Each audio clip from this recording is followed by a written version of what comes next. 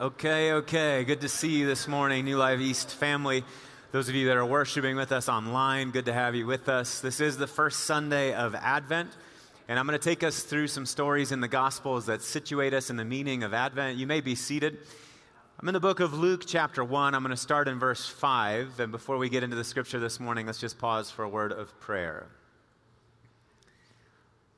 Almighty God, we do thank you for your love, for your mercy, for your goodness. We thank you that you are our Emmanuel, God with us, God for us, forever.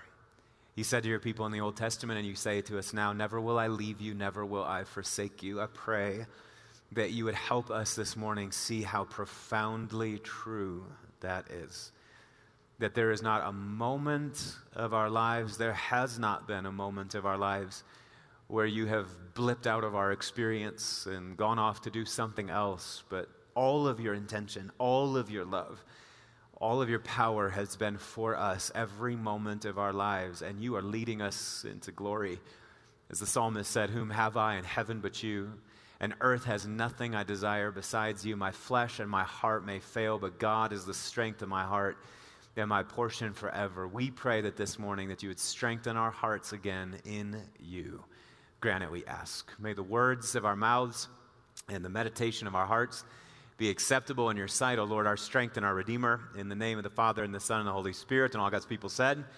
Before I open the scriptures, can we give it up for the Ralston family for lighting the candles and the prayers and all of that? I don't know if you caught it, but we had trouble lighting that first one, so we moved on to the second one. And I was thinking, given the year that we've had, we better get at least one candle lit. You know what I mean? That would just be a dark and horrible symbol. Terrible way to start out the Advent season. So here we go, Luke 1, starting in verse 5. The scripture says that in the time of Herod, king of Judea, there was a priest named Zechariah who belonged to the priestly division of Abijah. His wife Elizabeth was also a descendant of Aaron, and both of them were righteous in the sight of God, observing all the Lord's commands and decrees blamelessly. But they were childless, because Elizabeth was not able to conceive, and as it turns out, they were both old as well. Once, when Zechariah's division was on duty, and he was serving as priest before God, he was chosen by Lot, according to the custom of the priesthood, to go into the temple of the Lord and to burn incense. And when the time for the burning of incense came, all the assembled worshipers were praying outside. Then an angel of the Lord appeared to him, standing at the right side of the altar of incense, and Zechariah saw him, and he was startled and gripped with fear. But the angel said to him, "Don't be afraid, Zechariah. Your prayer has been heard. Your wife Elizabeth will bear you a son, and you are to call him John, and he will be a joy and a delight to you, and many will rejoice because of his birth. He will be great in the sight of the Lord, and he is never to take wine or other fermented drink, and he will be filled with the Holy Spirit even before he is born. And he will bring back many of the people of Israel to the Lord their God. He will go on before the Lord in the spirit and the power of Elijah, to turn the hearts of the parents to their children and the disobedient to the wisdom of the righteous, to make ready a people prepared for the Lord." Then Zechariah asked the angel, "How can I be sure of this? I'm an old man, and my wife, she's well along in years." The angel said to him, "I am Gabriel. I stand in the presence of God, and I have been sent to speak to you and to tell you this good news. And now you will be silent and not able to speak until the day this happens, because you did not believe my words, which will come true at their appointed time." Meanwhile, the people were waiting for Zechariah and wondering why he stayed so long in the temple. And when he came out, he couldn't speak to them. And they realized that he had seen a vision in the temple, for he kept making signs to them, but he was unable to speak. And when this time of service was completed, he returned home. And after this, his wife Elizabeth became pregnant, and for 5 months remained in seclusion. "The Lord has done this for me. The Lord has done this for me." What a thing to say. In response to a desperate plea, a lifelong cry. The Lord did it. Finally. "The Lord has done this for me," she said. "In these days he has shown his favor and taken away my disgrace from among the people." Brothers and sisters, this is the word of the Lord, and all God's people said, "Thanks be to God." Advent. What does Advent mean? Advent comes from the Latin word adventus, which translates the Greek word parousia, which just means coming. And the church is a church that awaits in so many different ways the coming of the Lord. The people of God in the Old Testament awaited the coming of the Messiah.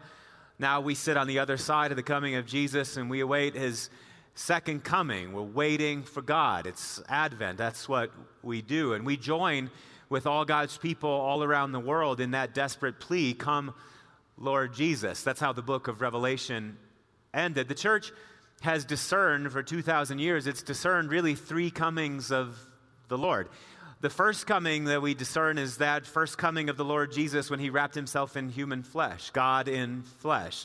We believe in one Lord Jesus Christ, the Creed says, the only Son of God, the eternally begotten of the Father, one God from God, light from light, true God from true God, begotten, not made, of one being with the Father.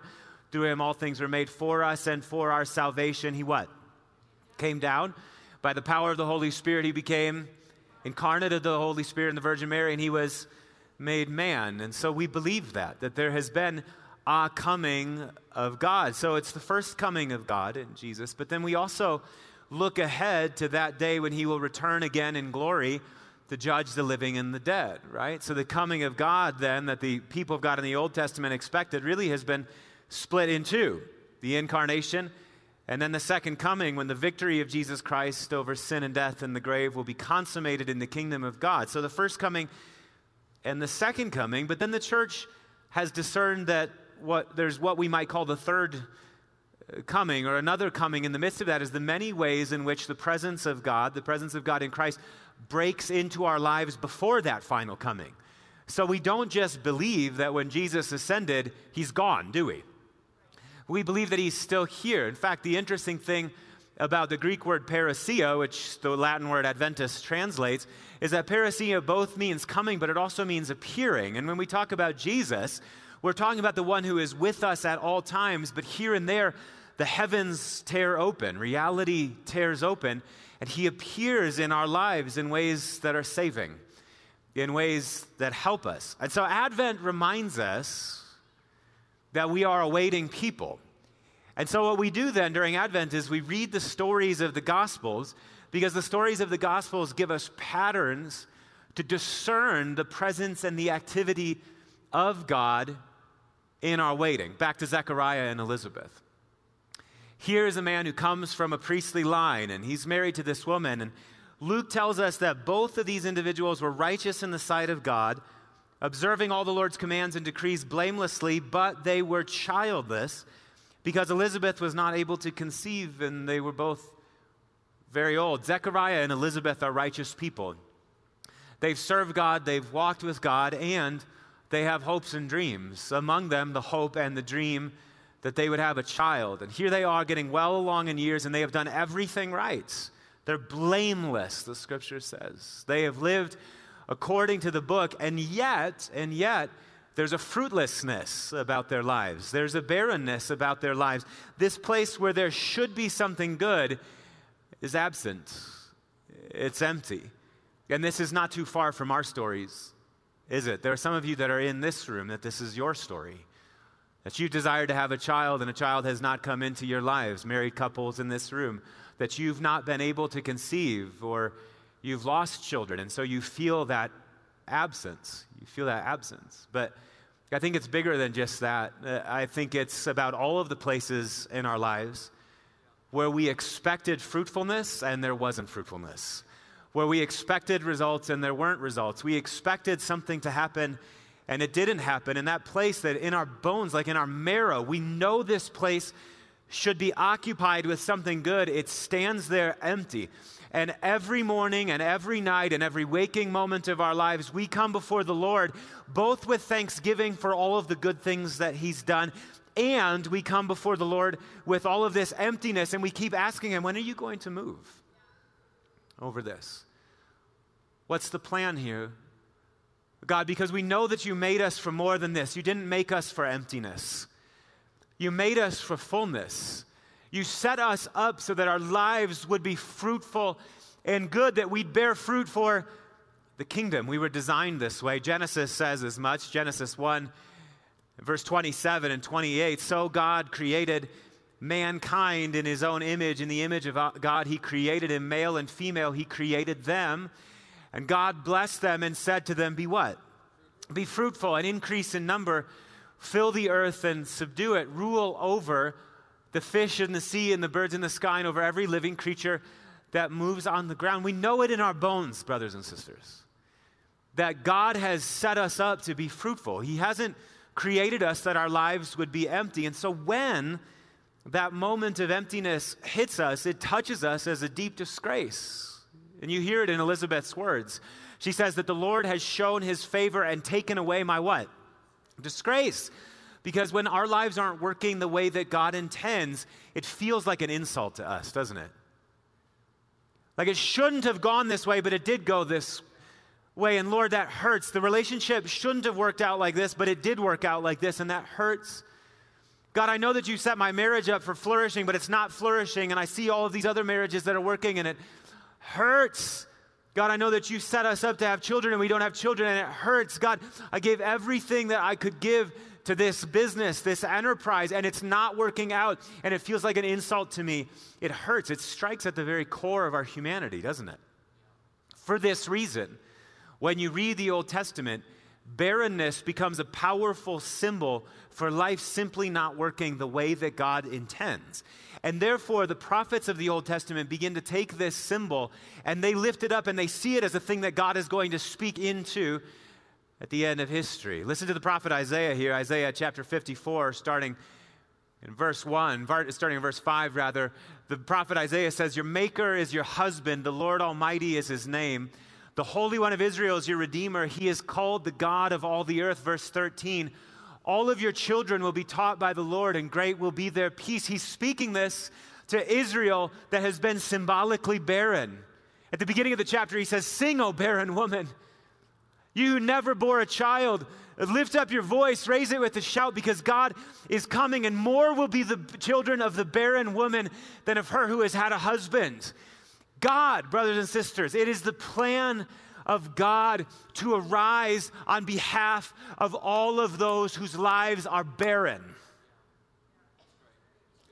This is what God does. That God looks at the insult of our lives, the places that should have been fruitful, and God actually intends even more than we intend. God desires even more than we desire. God aches and plans even more than we ache and plan to fill up those spaces with his fruitfulness. And so Israel at this point in her life, and Isaiah was not even looking to God anymore, and yet the prophet shows up and he goes, hey, barren woman, baby, start singing. God is coming your way. For your maker, your creator, is also your husband. He's going to marry you, and you're going to become fruitful. And all of your children will be taught by the Lord, and great will be their peace and undisturbed composure. In other words, this future that seemed closed to you, God is ripping it open, and he's going to establish you in fruitfulness again. And here is this couple now in the first century, Zechariah and Elizabeth. They know Israel's hope. They know it deep in their bones, and they also know their own hope and their own desire deep in their bones. And God comes through and makes the barren woman pregnant in response to her prayers. What God does is God proves himself in this with Zechariah and Elizabeth. Hear me now. God proves himself to be the God of Israel's hope by being the answer to Zechariah and Elizabeth's prayers. Do you see that this morning?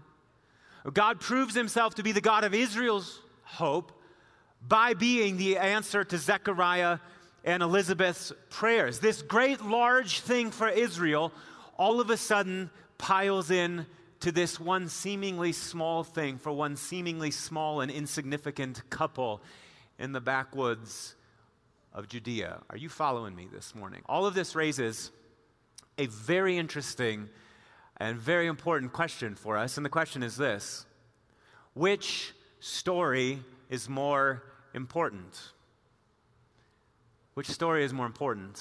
God's story or our story?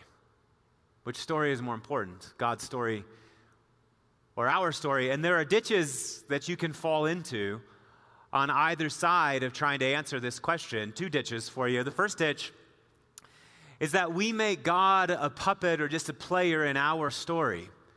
And so much contemporary and modern Christianity does this. We have our lives and our desires and our hopes and our dreams, and then God is positioned as the answer to all of those things. So all you have to do is give your heart to Jesus, invite Jesus in your heart, and then do these few things, these kind of magical things that will make God appear for you, and God then gets plugged into your life as the thing that makes your life as you've already planned it go. God is a puppet in our story. And so when we do that, then we're elevating our story above the God story, aren't we? We're plugging God into that. Many modern Christians do that. But then the other ditch that we can fall into is that we can say that we are just puppets in God's story. That God has these grand plans and God has these grand purposes that He's going to do, and all we are is we're sort of like, any of you have those little trains that you set up around the holidays, you know? Did you do that when you were a kid, a little train set and all of that? My family did that. And how much volition, how much freedom does the train have to act on the train tracks? None. And many people think about our role in God's story like that we are just trains on God's tracks, moving along in this predetermined way, that we're puppets in God's story and we have no freedom and we have no choice, and there's none of that. And I want to say that when we read the Scriptures, that the scriptural picture of how the God story and how the human story interact is much more complex than that. Beautiful example from the Old Testament. You might remember one of the slimmest little books of the Old Testament. It's the book of Ruth. Do you know the book of Ruth? Yeah. Naomi and her husband. There was a famine in the land, and Naomi and her husband and their two sons left Israel, and they fled to Moab to try to find some food, and they stayed there for a long time. And while they stayed there, Naomi's husband died, and her sons married, and then the sons died. And so all of a sudden, Naomi is a widow, and she's left with her widowed daughters-in-law, and they hear, many years pass, and they hear that the Lord has risen to the aid of His people in Israel. And so they decide to start making the journey back to Israel, and one of the daughters-in-law decides to depart and go back to be with her family, but Ruth decides to hang with Naomi. She says, no, where you go, I will go, and where you stay, you remember the words, I stay, and your people will be my people, and your God will be my God. Ruth cleaves to Naomi, and when they get back there, they're destitute, they're without anything, they're bereft, and so Naomi sends Ruth to work in the fields of a man named Boaz. And as she's working in the fields of this man named Boaz, Boaz shows her kindness over and over and over again. And it turns out that Boaz is a relative of Naomi, and it's his responsibility to step into the responsibility for Naomi's deceased husband and for the sons. And so Boaz winds up marrying Naomi, and we pick up the text in Ruth chapter 4, verse 13. The scripture says, so Boaz took Ruth, and she became his wife.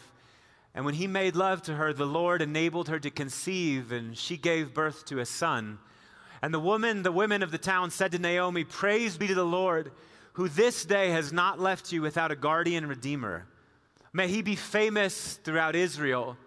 He will renew your life and sustain you in your old age. For your daughter-in-law who loves you and is better to you than 7 sons has given him birth. Verse 16.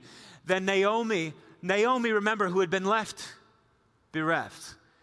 Naomi, whose husband died, whose sons died, she has no hope for the extension of her family. Now, all of a sudden, through this very bizarre set of circumstances, God has arisen to her aid. Naomi takes the child in her arms and cared for him. And the women living there said, Naomi has a son, and they named him Obed. And Obed was the father of, who then became the father of David. So which story is more important? God's story or our story? The answer is that they are the same story. They're the same story. Here is this woman who is left without anything but hopes and dreams and prayers. Naomi, whose name means sweetness. Do you know when she goes back to Israel, they say, oh, Naomi's back. And you know what she says? Don't call me Naomi. She says, call me Mara. Mara means bitterness, because my life has been made bitter. And she holds her bitterness before the Lord. She holds her ache before the Lord. She holds her longing before the Lord. And what the Lord does in that empty space, that anxious space, that bitter space, that waiting space, is He fills it up with answered prayer. He fills it up with His movement and His activity. He arises on Naomi's behalf. And it turns out that His rising up on behalf of Naomi is an important link in the chain that leads to David, which leads to the Messiah. Whose story is more important, God's story or our story? That's a wrong way to position the question. They're the same story. And if the entire history of the Old Testament were not enough to prove the point, the life of Jesus would drive the point home beyond any dispute. When you come and start reading the Gospels and see how Jesus moves in the Gospels, it almost seems, I've been reading the Gospels my whole life, one of the things that astounds me continually about the Gospels is how often it seems like Jesus has no plan. Did you ever notice that about the Gospels? For as many times as it says that He told His disciples we're going to go to this place or that place, 90% of the time, gospel stories kind of begin with, and Jesus was walking along with His disciples. One Sabbath, they were just sort of going through the grain fields together. Why were they doing that? Jesus, don't you have something more important to do? Don't you have somewhere more important to be? But Jesus, there He is, just walking along the road, and somebody will lift up their voice. Jesus, Master, have pity on me. I need your help. My son lies at home. He's suffering from demon possession. Could you do something for him? And Jesus will go and take care of that. Jesus, Master, have pity on me. I can't see. And Jesus will spit in the dirt and make the mud and rub it in his eyes. And the person will see, Jesus, Jesus, I've been excluded all of my life. And Jesus will bring that person near, and you start going, Jesus, it almost seems like you have nothing better to do but then to respond to the needs of people. And Jesus says, you're exactly right. People are why Jesus came. We're the whole point of this. He took on a body. He took on our flesh. He lived our life and died our death because we matter to God. Because our lives and our hurts and our bitternesses and our desires, our ache, our longing, our pain, our brokenness, all of it matters to God. Which story, brothers and sisters, is more important? God's story or our story? They're the same story. I want to ask you this morning, what is the barrenness that you're holding before the Lord? I know that you know what it is, because it is with you every waking moment of your life. That place in your life that feels like it should have been full, but instead it's empty. That thing that you know that it should have worked out a certain way, but it's not working out that way. That thing that no matter how hard you try, you can't seem to fill it up and you can't seem to make it right. What is the place of barrenness in your life? What is the place of emptiness in your life? What is the place of fruitlessness in your life that you're calling on God to make fruitful again? I want you to know something this morning. God is not overlooking that area any more than God was overlooking the barrenness of Zechariah and Elizabeth. He's not overlooking it. And I want you to know something else. It's not unimportant to God. It's not as though God has all these other bigger, better things to deal with. Oh, but that's what our hearts tell us. Maybe you can't really pay attention to this. You don't have time for this because, God, you got to deal with what's happening in Washington, D.C. But you don't really have time for me because you're dealing with global poverty out there. God, you don't really have time for me because you're trying to deal with racism in our world. God, you don't really have time for me because there are all these people that are starving to death in our world. You don't really have time for me, but don't you understand it doesn't work that way? It doesn't work that way. There are not things in God's world that are more important and less important. Everything in God's world is infinitely important. The relationship that you have with your father that doesn't work, that matters to God as much as what's happening in Washington, D.C. The barren womb that you're holding before the Lord, that matters to God as much as global poverty matters. The relationship with your son or your daughter that you can't seem to make work out, the dream that you've been running after and it doesn't seem like it, that matters to God as much as anything matters in God's world. We don't have to choose with our God. But every single piece of our stories, every single piece of our lives, what God has done is he's taken it and he's woven it into his large life. And he's woven it into his large story. And he knows exactly how he's going to move over that thing. The question is, what is our responsibility? What are we called to do? And there are two more ditches that you can fall into here when we think about our responsibility. When we think about it, one of the things that we can say to ourselves is that in this whole thing, our faith or our faithfulness matters most. And if you grew up in Pentecostal or charismatic circles, this is how you're automatically hardwired to think. That the thing that matters most is the amount of faith that we exert. If we just show God a lot of faith, and if we're really faithful, then what will happen is that'll bend God's ear to us. It'll bend his attention. It'll bend his energy, our direction. And so we put all of the weight on our shoulders. I just need to show more faith. I just need to be more faithful. And so what we do is then our faith becomes a white knuckling it before God, just waiting on God to act. And when he doesn't, we either blame him or we blame ourselves or we blame Christianity, and the whole thing winds up falling apart. It's a bad way to live. We say to ourselves that our faithfulness matters the most, or we say, second ditch, that God's decision matters most.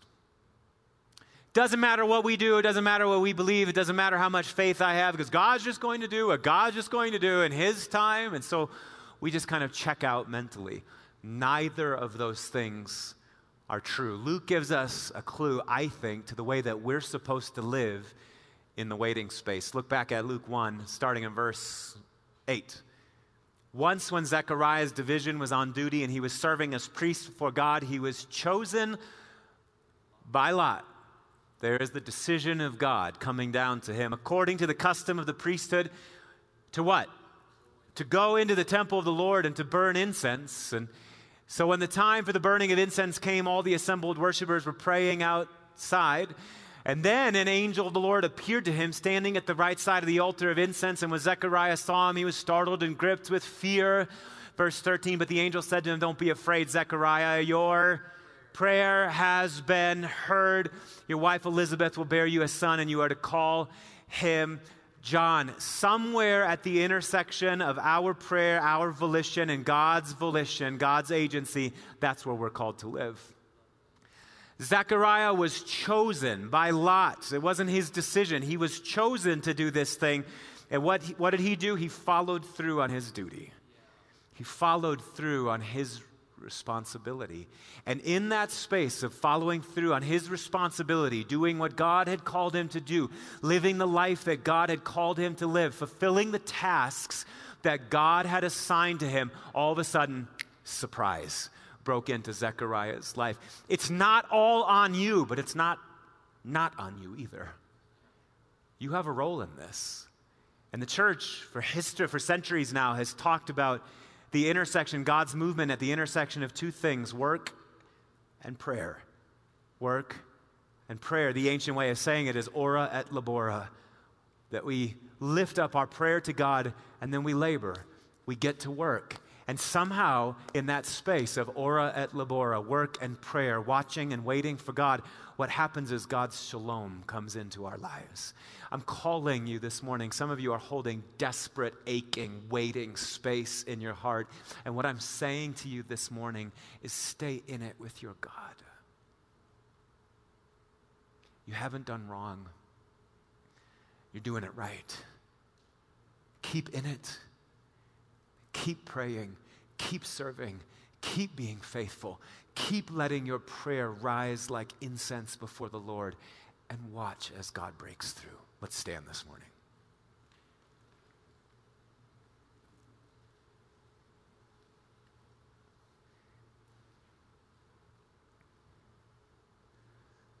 And I don't know what that thing is for you, but when I asked that question earlier, what is the place of barrenness that you're holding before the Lord? Would you now hold that up before Jesus? Hold it up before Jesus. Jesus, come. Jesus, come. We return again this morning to the truth that our lives matter to you, that our heartache matters to you, that our longing and our ache and our desperate pleas, all of it matters to you, and we're asking for you to come. We're asking for the kingdom to come. We're asking for the will of God to be done. I'm praying this morning over every relationship that is not working as you intend. Oh, Jesus, come. I'm praying this morning over every womb that is barren. Lord Jesus, move upon it with life. I'm praying this morning over every mind that is not working as you intend. Come, Lord Jesus. Every dream that seems like it's just not working out, every hope that feels like it is miscarried, we're saying to you, Lord Jesus, come. And we're asking that you would meet us also with the gift of your presence, the reminder that you're the one who strengthens us in the waiting, that you strengthen us to keep giving glory to God in the midst of our waiting, even when it seems foolish. So come and help us. We're returning to you this morning. And as we do, we make this our prayer of confession, our repentance before you. Say it with me, family. Most merciful God, we confess that we have sinned against you in thought, word, and deed, by what we have done and by what we have left undone. We have not loved you with our whole hearts. We have not loved our neighbors as ourselves. We are truly sorry, and we humbly repent. For the sake of your Son, Jesus Christ, have mercy on us and forgive us, that we may delight in your will and walk in your ways to the glory of your name. Amen. Brothers and sisters, the power to be faithful, the power to stay in it, the power to wait comes from God. And this morning I say to you that your sins are forgiven, that you're clean, that you're new creations in Christ Jesus, and that the Lord is filling you afresh with the power of his Holy Spirit. If you can receive that this morning, give God praise. Let's sing this song of worship together, and then Pastor Colin is going to lead us to the table.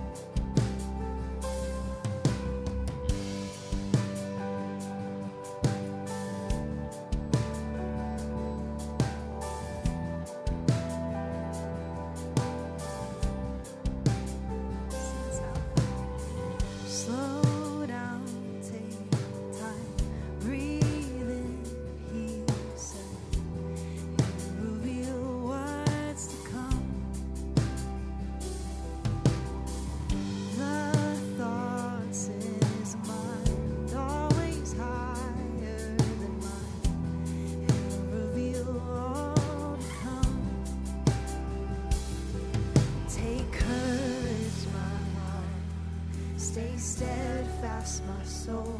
He's in the waiting. He's in the waiting. Hold on to your hope as your triumph unfolds. He's never failing. He's never failing.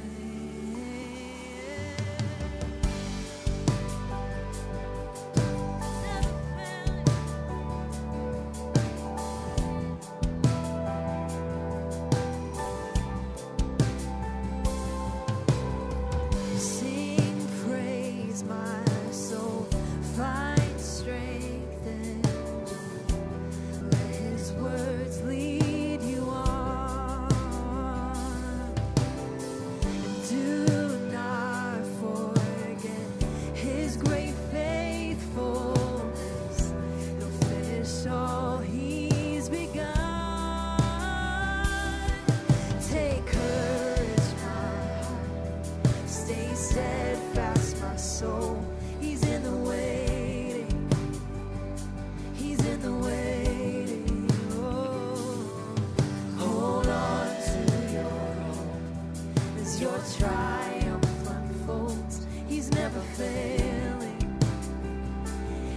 never failing. Take courage, my heart. Stay steadfast, my soul. He's in the waiting. Every moment, he's in the waiting. Oh, hold on to your hope as your triumph unfolds. He's never failing. He's never failing. Just sing this out to me. You who hold the stars, who call them each by name, will surely keep your promise to me that I will rise in your victory. Oh, and you who hold the stars, who call them each by name,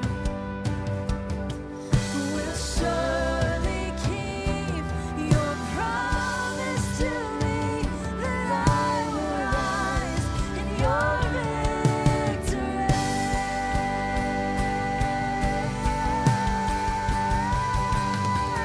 Take courage, my heart. Stay steadfast, my soul. He's in the waiting. He's in the waiting. Hold on to your hope as your triumph unfolds. He's never failing. He's never failing. Take courage, my heart. Stay steadfast, my soul. He's in the waiting. He's in the waiting. Hold on to your hope as your triumph unfolds. He's never failing. He's never failing. He's never failing.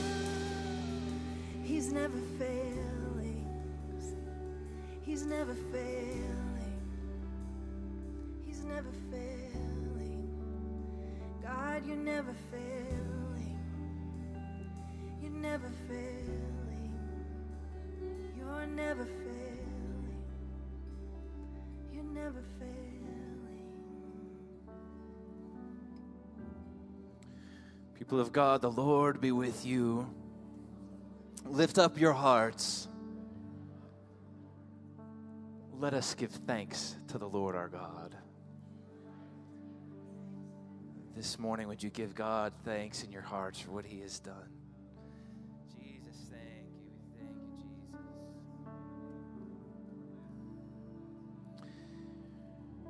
As we ponder this morning how Zechariah was faithful in his duties as priest, and as we ponder having courage, mindful of what Jesus said on the night that he was betrayed, he said, God, would you take this cup from me?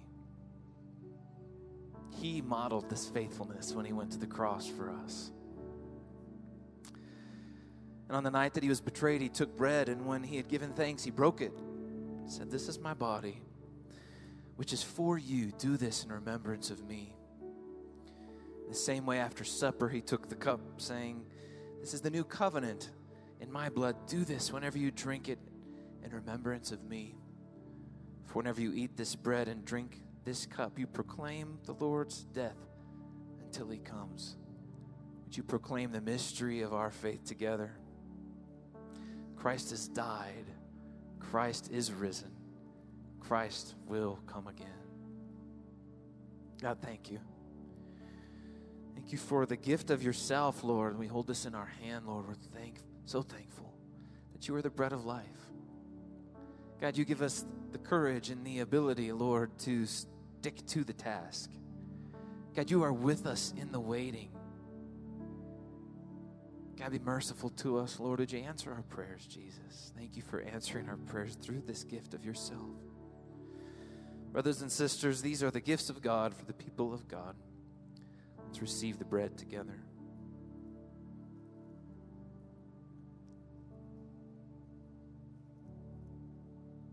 us receive the cup together. Thank you, Jesus. Let's sing together.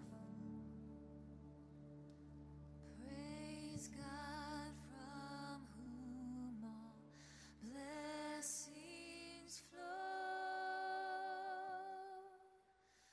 Praise Him, all creatures here below. Praise Him above, ye heavenly hosts. Praise Father, Son, and Holy Ghost.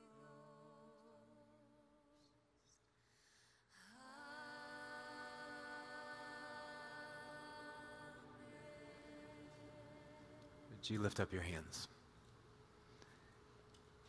New Life East, people of God, the Father loves you. The Son is with you. The Spirit is filling you. And so as you go from this place, I say, may the Lord bless you and keep you. May He cause His face to shine upon you and be gracious to you. May the Lord turn His face towards you and give you peace. In the name of the Father and the Son and the Holy Spirit, grace, mercy, and peace be with you. I'll invite our altar ministry team to come down front here. If you need prayer for anything, we would love to stand with you in prayer. If this is your first time with us, like Pastor Colin mentioned, see us at Connect Central. We got a gift for you. We'd love to meet you. Go in God's grace and peace. We'll see you soon.